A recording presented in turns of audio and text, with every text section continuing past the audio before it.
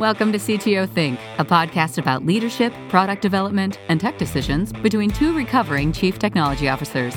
Here are your hosts, Don Vandemark and Randy Burgess. Good morning, Randy. What's up this week? Let's see. On our other podcast, This Old App, we launched an episode that I think is anyone that's trying to quit procrastinating and get stuff done. It's a story with one of our previous guests, Mark Thompson, where he details that he gave himself a 30-day deadline for a project. It was a big challenge.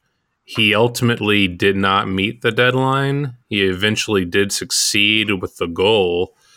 And I think it's just a great listen for folks that want to hear someone's anguish and then ultimately success with getting something done. And the only way, the motivation was just to follow through. So that's on thisoldapp.online, episode 5. Yeah, I listened to that one in the car the other day, and you know the side projects that I've been doing, and that includes that Medium article that I wrote a couple months back about cleaning out the closet of side projects. So similar feel. Yep, and I also started using a new app called Descript. The founder of Google started a new company called Detour. That company did not really, I don't think it became very profitable. He sold it off, but out of that came an application for editing audio and transcriptions. And we tried to do a Patreon, I don't know how you pronounce it, Patreon account related to getting routine transcriptions for our show to help with accessibility, to be more inclusive. And we didn't get the funding, and it's pretty it's expensive for a non-sponsored show to drop $60, $70 an episode for transcription. But now using this new app, Descript, I can edit while I listen to the episode and pull out show notes and stuff. And I think it'll allow us to have transcriptions, at least going forward, for our shows, which is still a goal that I've been having for a while. So that's a nice addition. We've got a transcription on 2 episodes of This Old App. I hope to transcribe this one.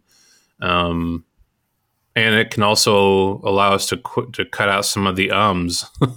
Once you read a transcription, you realize, oh, I say so at the beginning of my sentences a lot. I need to quit that.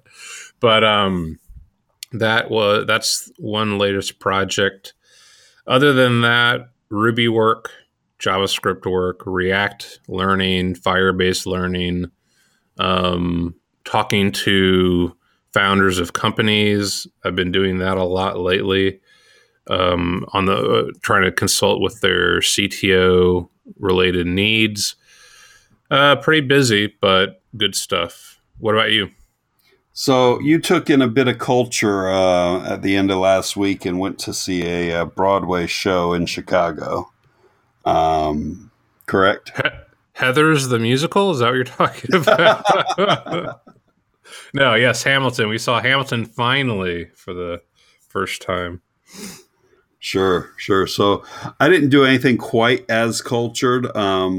But Tuesday we went to go see Pink in concert, and I will say the most controversial thing I think I've said on this show. I think Pink, the artist who is on the cover of People magazine, is one of the most underrated pop artists out there right now. My wife loves listening to her stuff. I mean, a lot more than back in the day. I'm just surprised there wasn't an age cap and you weren't allowed to go in. Oh, no, trust me. The section we were sitting in was our age because as you go up in price level, the age goes up, right? Yeah, exactly. And then you've got those who brought their kids along too. But yeah, that was the second one we've been to, and both times they were great shows. Cool. And one of her album 3 albums ago, I think is one of the best pop albums out there. So, like I said, most controversial thing I've ever said on this show. But no, other than that, just been working through stuff. We've got a project going on right now. We're fighting through, and then on Aspire EDU, we're working through some minor performance things that we're trying to get rectified.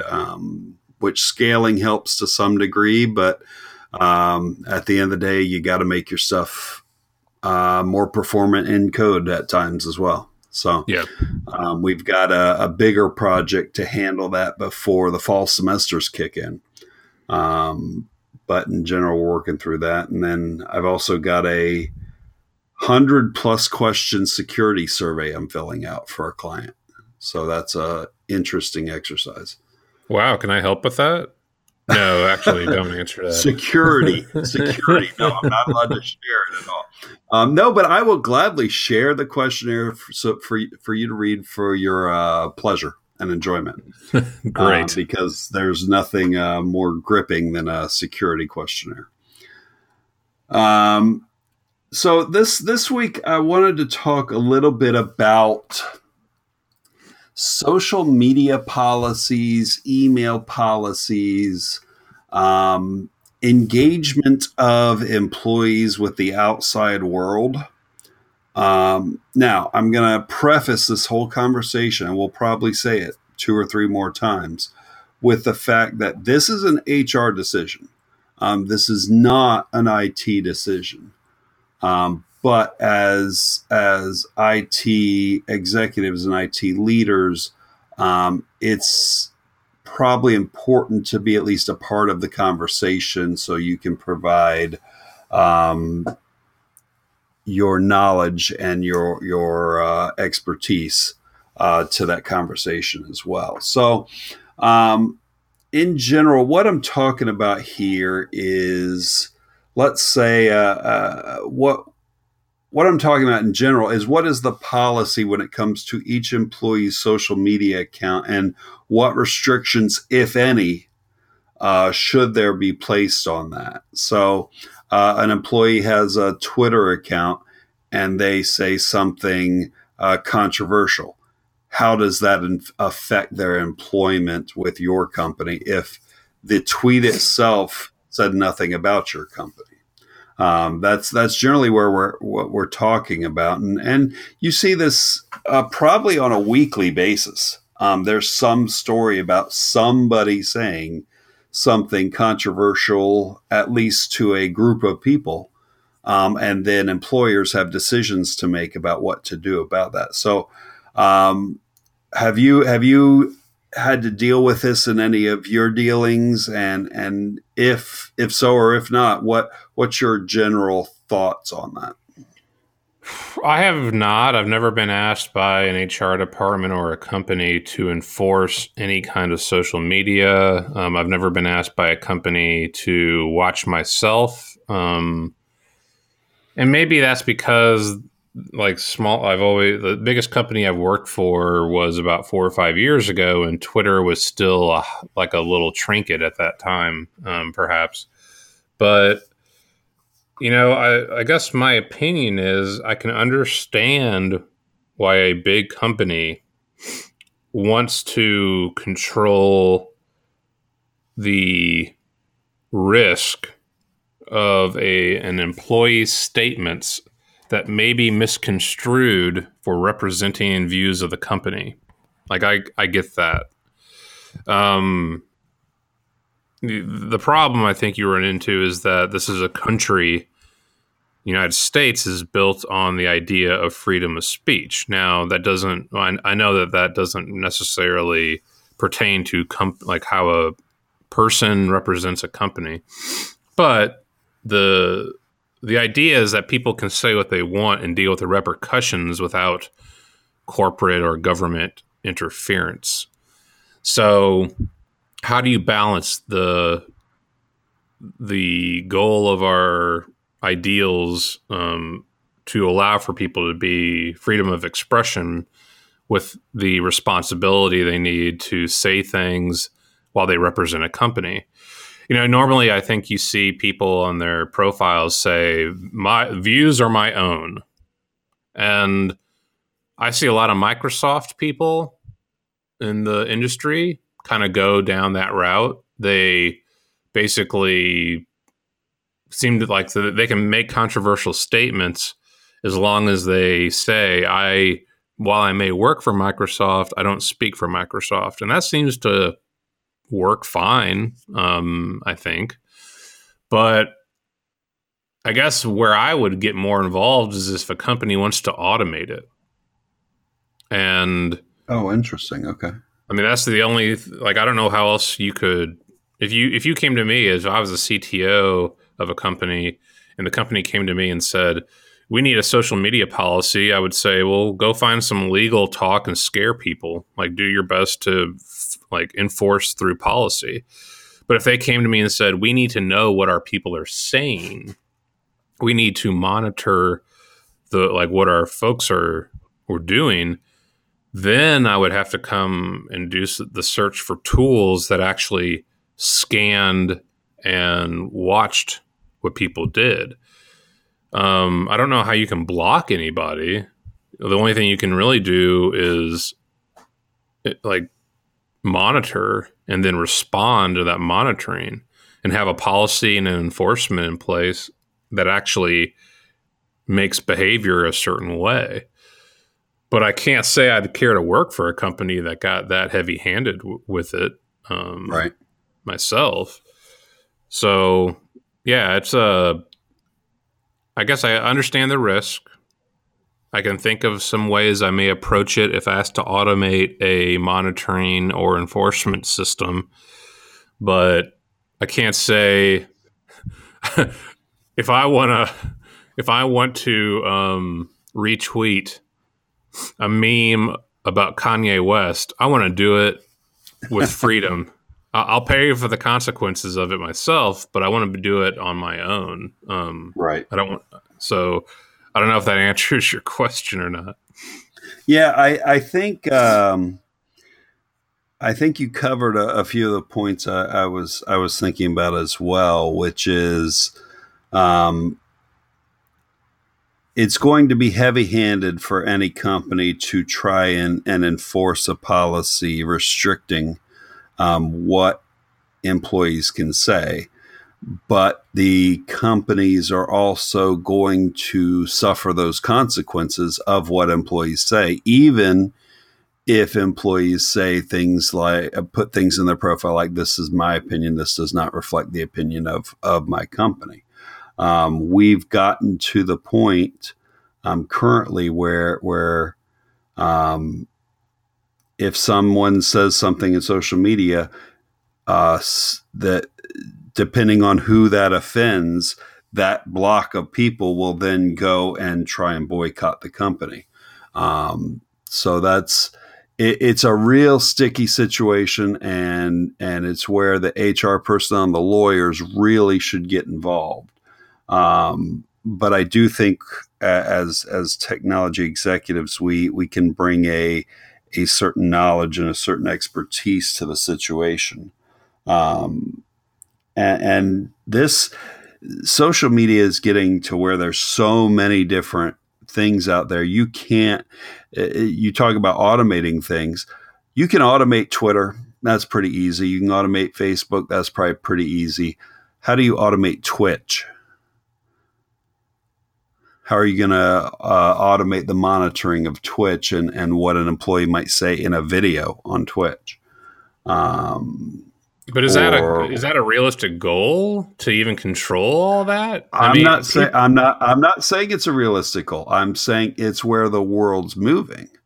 The world's moving to video. The social media world anyway. Video's becoming a bigger and bigger thing. So you talked about automating. I hadn't even thought of automated monitoring. That when you're talking about video and audio, that certainly plays a part as well. As far as you're probably not going to be able to monitor that as easily or inexpensively. Well, I do know like, let's take it on a different path. Public companies and their statements to the public are monitored, are recorded by compliance rules, I think. I could be wrong about this, but there's a certain amount of, if a CEO of a company goes out and makes a statement that is material to the business and the prospects of it, and then they go and sell the stock or make a move, there is definitely a enforcement policy around what statement was made. Did it influence the market price? And did you act upon that influence? So I remember, so compliance and communications, the example that I have of doing that kind of stuff was as a part of our regulation when I worked for Horizon Cash Management for 10 years. We had to record all incoming and outgoing emails, and we purchased the service of basically an email recorder, and all it really did was capture every email that went through our servers, and then indexed the contents so that if an audit needed to take place, it was really simple. And it wouldn't waste a lot of time and money of the company. And that was proactive for us to do that, because talking to a friend of mine in law, the amount of money that lawyers spend on email searches and stuff is incredible.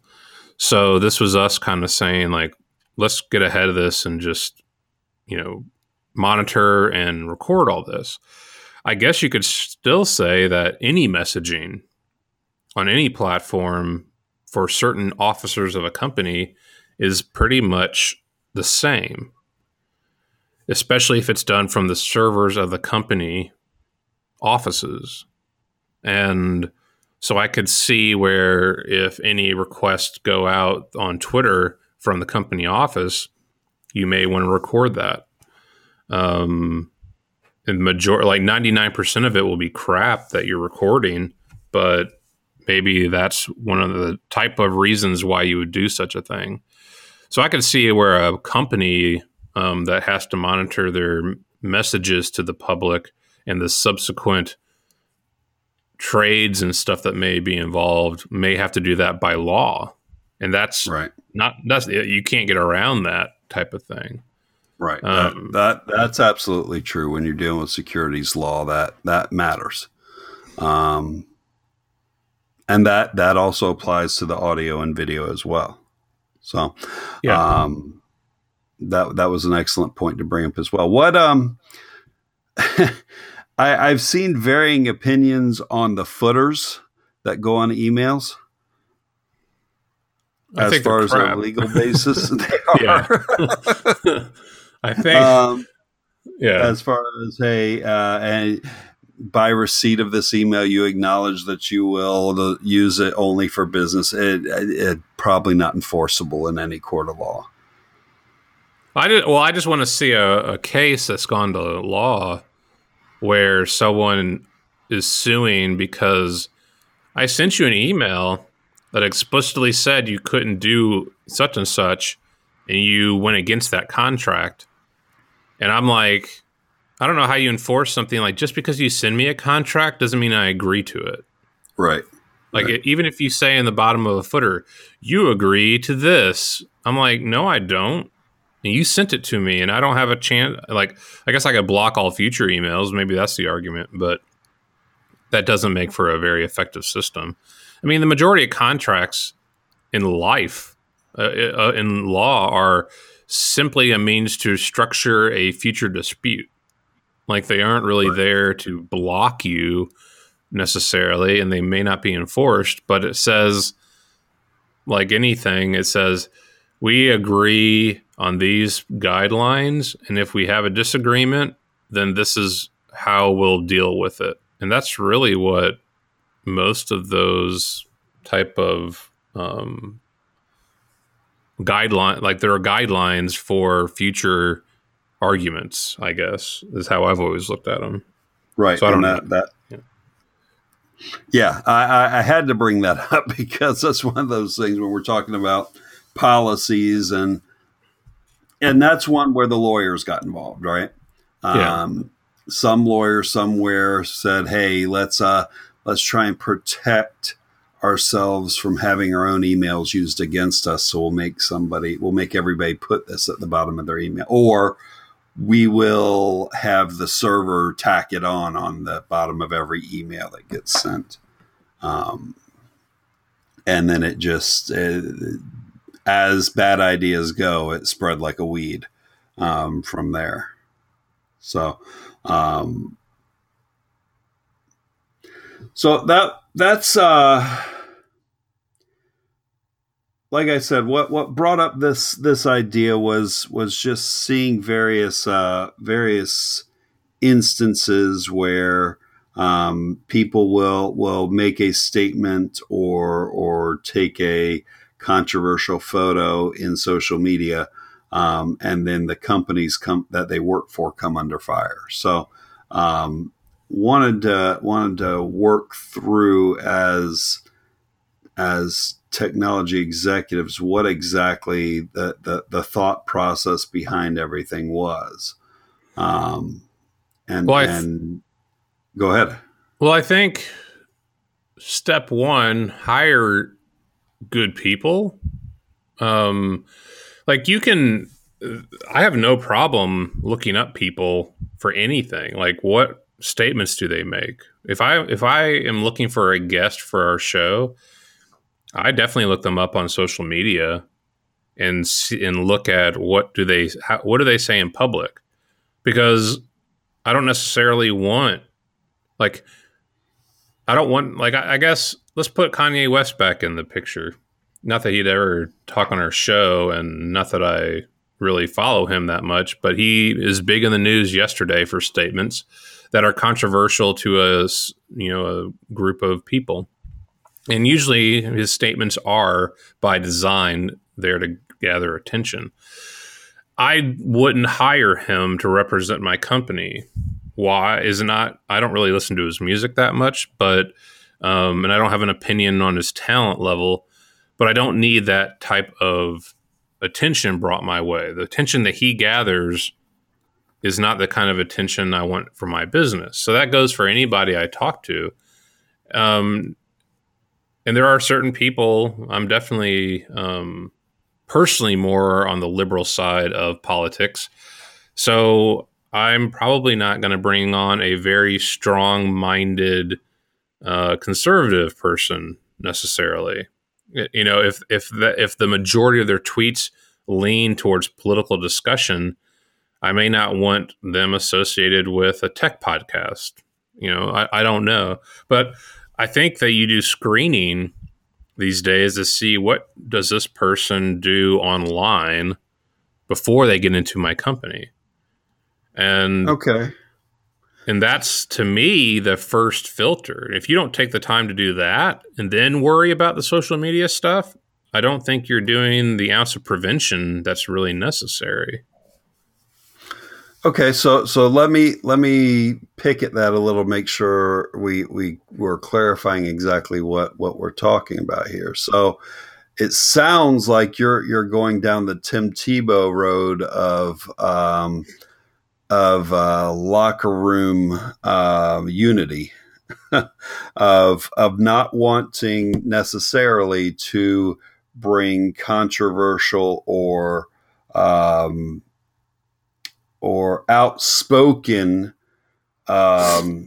people into your organization. I don't think that's what you meant to say specifically, but that's what I heard. It depends on what they're outspoken about. Okay. Like, Tim Tebow is outspoken about Christianity. Like, it comes through on everything he talks about. That doesn't bother me personally that he does that. So would I talk to Tim Tebow on our show? Sure, if he has something to talk about technology, or he wants me to grade his NFL prospects again, I'd be happy to insult him. But when it comes to Like, do I want my company? Would I bring Kanye West on when I know he's going to tweet stuff that runs against the attention I want, the type of attention I want for my company? Then no, I don't want that. So it's not about that they are outspoken. It's about the fact that, okay, what kind of attention does your social media presence garner you? And is that something I want to have associated with? Like, if someone were to go, Kanye West, who works for All Aboard Apps, says this about Trump, I just don't want that attention. I don't want to have to answer to that. I don't think it would be good for the business that I am trying to present. But if it were to be like Tim Tebow, devout Christian and minor league baseball player, middling minor league baseball player, then I'd be like, okay, as long as, I mean, if he's going to do something for the business, I don't see that as a negative attention type of thing. So that's the difference to me, is how do you represent yourself in social media before you get in the door?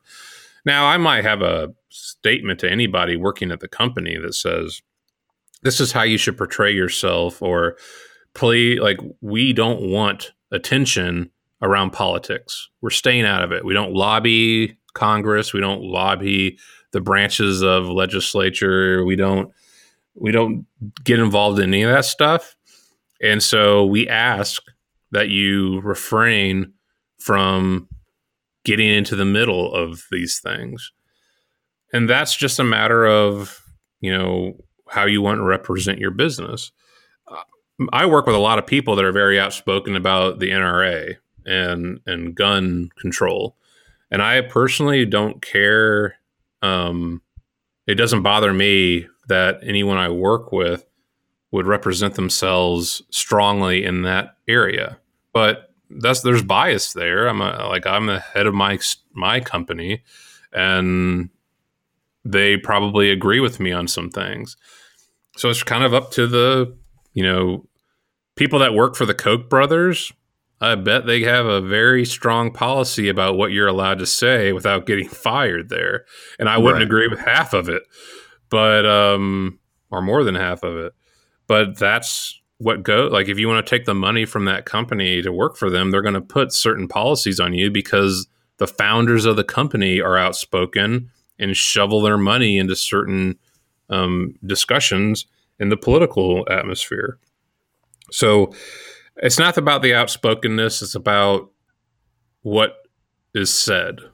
And I think it's important, very important for companies and for leaders to know, if you bring in a person to my company, what are you saying? And does that affect the team? How our team interacts with each other. And that's what I would say is more important for someone at our level that's putting a team together. What is disruptive and what represents the team, or not, or doesn't matter. I guess I do have an example, but go ahead. I was gonna the last point you brought up there is really where I'm leaning more than anything, is the locker room dynamic, the team dynamic. While I don't necessarily want people out there, let me rephrase that. I understand the position that if someone makes a statement and that statement is accompanied by employed by CTO Think, for example, then that's going to be something that as tech leaders, we have to react to. And I don't know that I necessarily will use it as a first filter to say, does this person make controversial statements? Yes, they do. Therefore, I don't know that I want them in the company. To use the examples you've been using, if Kanye was the perfect fit technically for the position I needed, am I not going to hire him based on his public statements? Yeah. It's a difficult decision. He's a better JavaScript programmer than Tim Tebow is, who, while also controversial, is controversial in a different way. I don't know which direction to go as far as is it necessarily, am I screening based on that? Because it's difficult. It's difficult to tell people you're not allowed to have opinions.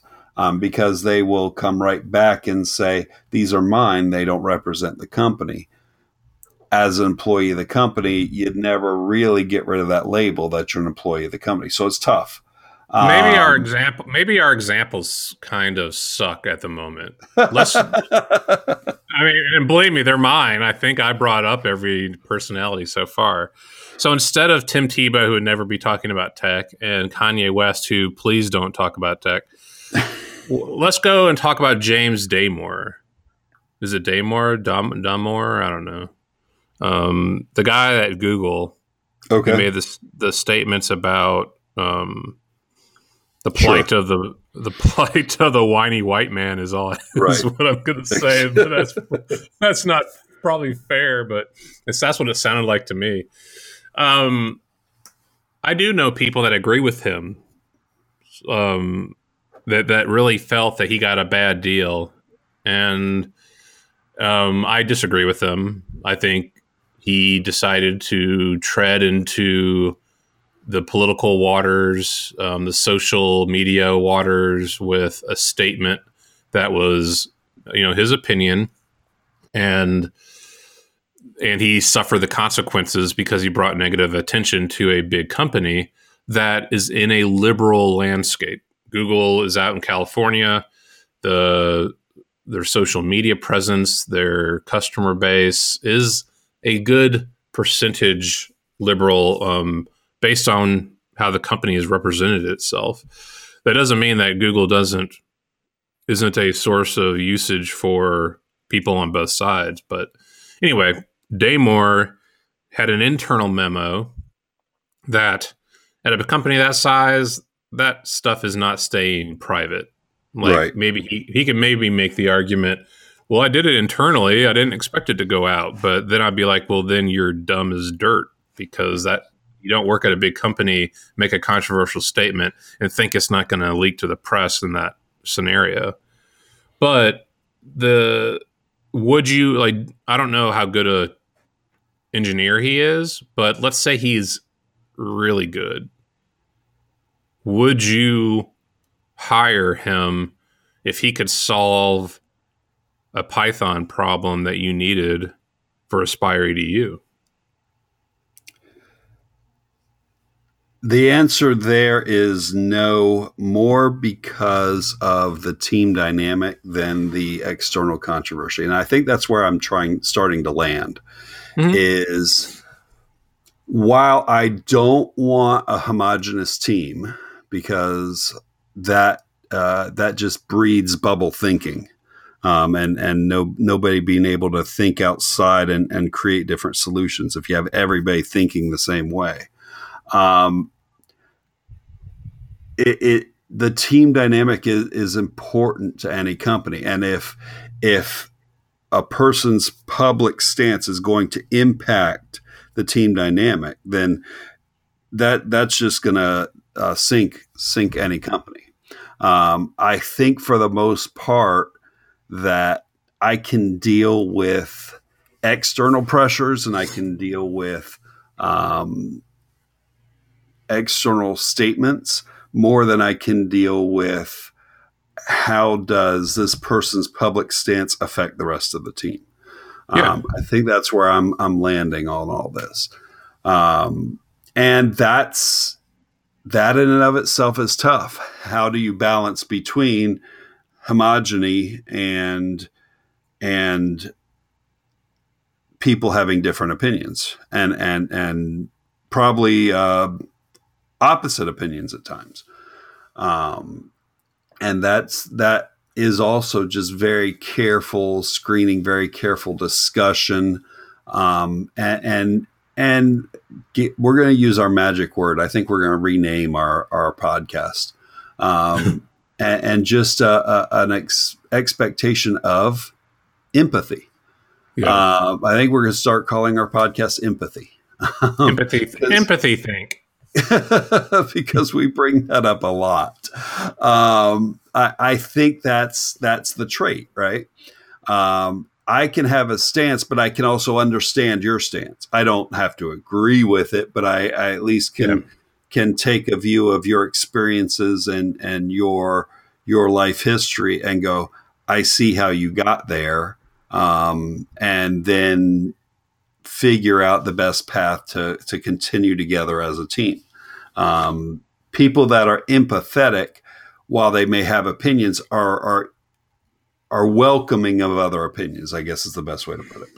Well, that's where I was going to steer this, because there becomes an issue. If your goal is to help, let's say you are a tech leader and you understand the lack of inclusiveness that our industry has. It's not unique to the tech industry, but we definitely know in the tech industry, we have problems with gender imbalance and ethnic background type of issues in terms of white men dominate the industry from an employment standpoint. And so if you filter on a social media level, based on this person's ideals are different from the team, and I'm trying to maintain a stable team, and you also tell me that you're trying to hire a more inclusive workforce, you're going to have issues, I think, because the most stable looking or stable sounding team is one where everybody agrees with each other and nobody says anything that would ever ruffle feathers. And I think the best example would be when I started working for a particular firm and they hired an individual that I asked them, like, hey, what's your Twitter handle? And they said to me, well, here it is, but you might not like what I have to say on there. I was like, oh, well, no, I definitely have to follow you. And all they were doing was they would retweet statements that talked about a lot. At the time, it was a lot of Ta-Nehisi Coates related articles, stuff that kind of bluntly said, hey, white guys, you're bad about this, or you're wrong about this, or white men suck about this. And honestly, I was like, wow, I've never worked with someone that would retweet things this bluntly that were in a way directed towards an ethnic group, happened to be who I was a part of. But what I found over time was I didn't necessarily disagree with the sentiments. So maybe that's the difference, is I took offense at first because I was like, that's bluntly against me. But then I realized, you know what? It's a statement of opinion. It's not necessarily directed at me personally. Maybe I should read it and see if I do have any of these behaviors being knocked down. And I've decided to keep following, and instead of getting mad, I started trying to learn more. But I guess what I'm getting back to is, if that person's tweets had been monitored for will it ruffle feathers, and I know it did other people on the company, that person never would have gotten hired. If they had been hired based upon their little more outspoken social media presence. Right. And in hindsight, that would have been a horrible thing not to have that person in the company, because I know them and I know who they are, and I know the influence they have on teammates, and I know how they represent that company, and they represent it very well. And so I think there's a big balance you're going to have to watch out for striking if you are going to say, I want to help with the technology industry being more inclusive, but I'm going to squash all all communications that may ruffle the feathers of certain people on the team, because I don't think we move forward with inclusiveness if everybody agrees with that. Let's just all get along, kind of thing. Right. And that's where it's tough. That's where I said you don't want a homogenous team, but there does have to be there has to be something about team dynamics. So I think we have successfully each stated a position and had the other completely debunk it. So the title of this podcast should be "Will You Hire Kanye?" Well, I'm gonna write. Well, he is now his own manager, based on what I've read. So I'm gonna send him a letter directly, an email directly, and say, "Will you be on the show? Please, just don't say anything controversial," and see where that gets me. Well, you do. I think you have to send that note to Kim as well, because immediately after he said, I don't have a manager, he had to say, but my wife said to say this. Yeah, he does have a manager. Let's just say she just doesn't carry a title of such. So yeah. So no, that I knew we were going to tread into some slightly controversial stuff here, and I don't know that we ever came to anything conclusive, because I don't think there's a right answer, and that's part of this whole discussion as well, is empathy and belief that it's not black and white. It's very gray when it comes to decisions like this. Yeah. So generally that's where I wanted to have the discussion and walk through our thought processes. And I think we're generally on the same page, but we both approached it in different ways. But here, I guess let me throw another, I know you're trying to end this, but I'm going to stop that process. If you are looking, if you're looking for a gig or you're looking for a leadership position, you have to make a choice on how you represent yourself outside the company and what that means to the company you work at or future companies you want to work at. And I really think about every retweet I make. I try to think about, what would this look like if I retweet this? What will this look like if I quote it or reply to it or like it? There are some statements that I choose that I'm like, I hope that someone knows I feel this way, because I personally wouldn't want to work for them if they felt differently. Right. But you really, if your goal is that you want to work for other people or represent yourself, you should be self-filtering, self-monitoring, disciplined about your social media presence, because tweets are text, tweets are indexed, and whatever you post is something that represents you one way or the other.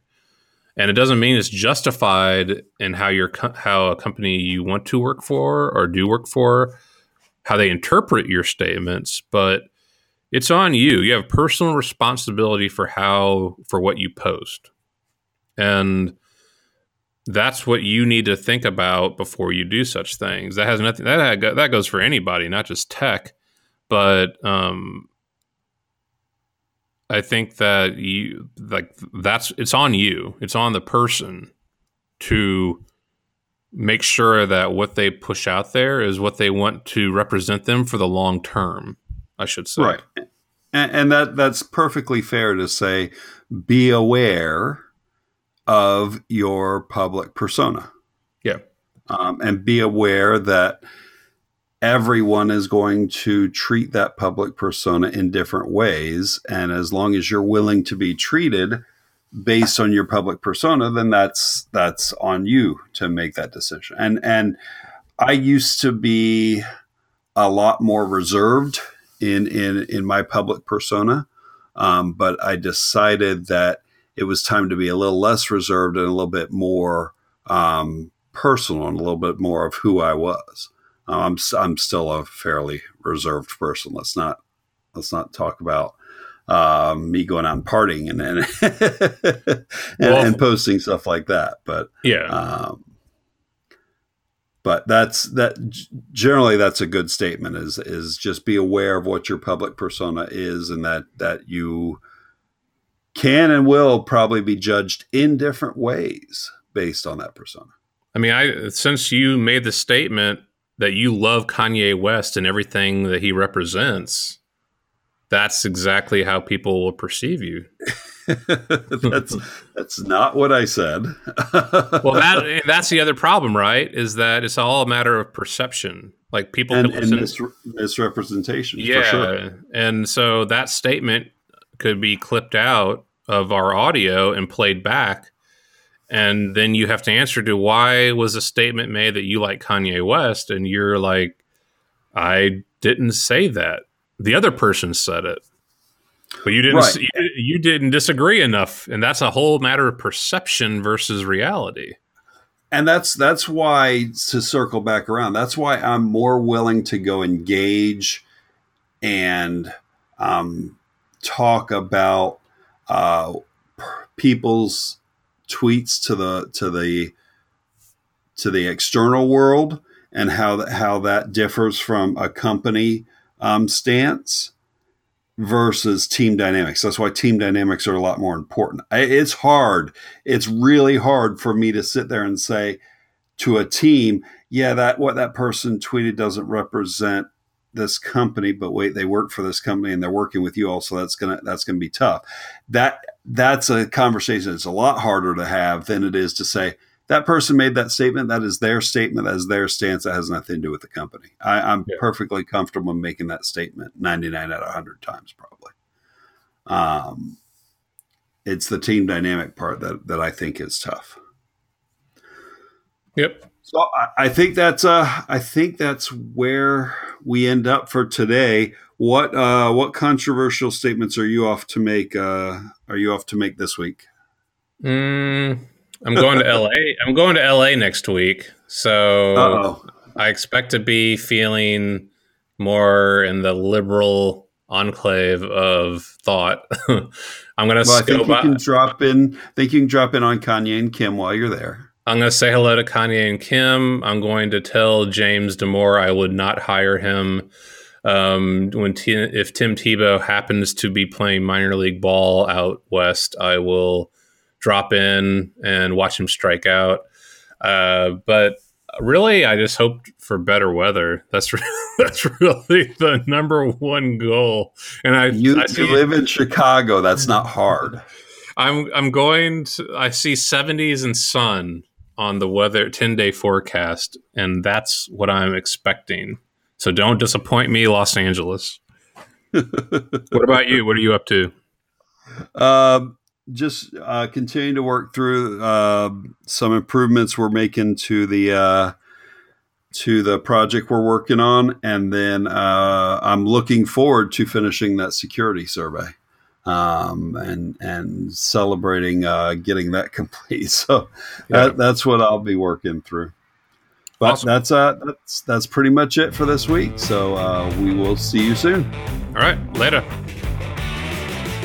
Thanks for listening to the CTO Think podcast. Show notes and previous episodes can be found on our website at ctothink.com. Reviews on Apple iTunes are always appreciated and help promote the show. Patreon contributions help us to produce episode transcripts, which allow people that are deaf or hard of hearing to access the show. If you have feedback, ideas, or want to be a guest, please email us at hello@ctothink.com. Show music is Dumpster Dive by Mark Wallach, licensed by PremiumBeat.com. Voiceover work by MeganVoices.com. You'll hear from us next week.